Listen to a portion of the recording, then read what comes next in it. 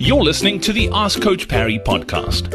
If you'd like to join thousands of other runners from around the world who are getting direct access to Coach Parry, his science-backed training plans that work, and a community of runners to motivate you and hold you accountable, then head over to coachparry.com/ask.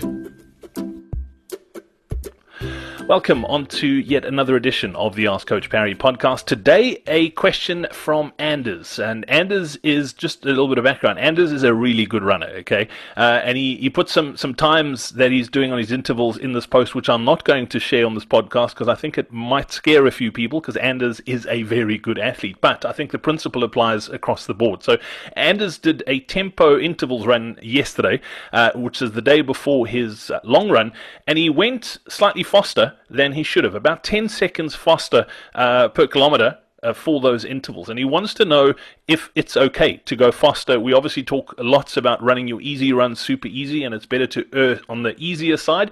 Is it okay to push slightly harder and hit faster numbers on those intervals? So there are a couple of things that we need to understand first before we decide whether Anders was running too fast or not. So one of those would obviously be the immediate impact that running those intervals had on his long run. It'll be normal to have some fatigue, but because we do run our long runs pretty slowly, that fatigue shouldn't really interfere with the comfort or discomfort of that long run. So that will be one of the clues as to, did I overextend myself? The second thing, and this is where even if we don't train to heart rate, it's quite useful having heart rate as a metric to track how we've been going. And in the initial intervals that he did, we can obviously track the heart rate and have a look at, is there a steadily increasing peak heart rate across all of those intervals? And is there a change in the steepness of his recovery heart rate gradient? So if those lines are pretty parallel, even if they don't quite come down to the same low point each time, but if they're pretty much the same gradient, then we will go, okay, the speed on those wasn't too bad, and Anders was able to maintain the same speed across them. So that means he probably hasn't gone too fast for where his ability is right now.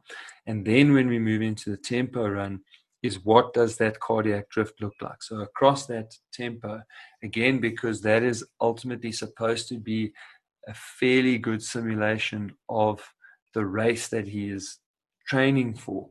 So if he is holding whatever pace he's holding, in theory, he would be able to hold that for the whole race. And is that heart rate just drifting and getting away from him, or is it's going up a little bit, which would be normal, but it's staying fairly close to similar? And of course, can he hold that pace through that whole interval? If you're getting slower as you progress through the set, then we can be sure you've definitely gone too fast. So he's ticked the first box. He's been able to hold the pace all the way through the set. So I'd say it's probably not too fast for his ability, but in the scheme of the program, we then jump into level 2, which is checking out the heart rate. And then finally, level 3, how did it impact on his ability to do Sunday's set? And then because Sunday's set may have been compromised, will there be enough recovery between Monday being a recovery run / rest day and Tuesday when he's expected to run his fastest run of the week? And how do those two things impact? And by the time he gets to next week's similar but slightly different workout, that will actually give him the answer of whether he should just slow down ever so slightly or whether he's pitching that workout at the right level. Great stuff. Anders, great question, Lindsay. Thank you very much for that. We look forward to catching up again next time. Cheers, Brad. Hey, it's Brad here again. Thanks so much for listening to this episode of the Ask Coach Parry podcast. Before I go, we're giving away 3 months access to the Coach Parry Training Club to the value of 1,000 Rand at the end of this month. So if you would like to stand a chance of winning, simply leave us a review on Apple Podcasts, Spotify, or whatever podcast app you're listening to this podcast on. And don't forget, if you've got a question you need help with, or you'd like to run as well as we know you can, then head over to coachparry.com/ask.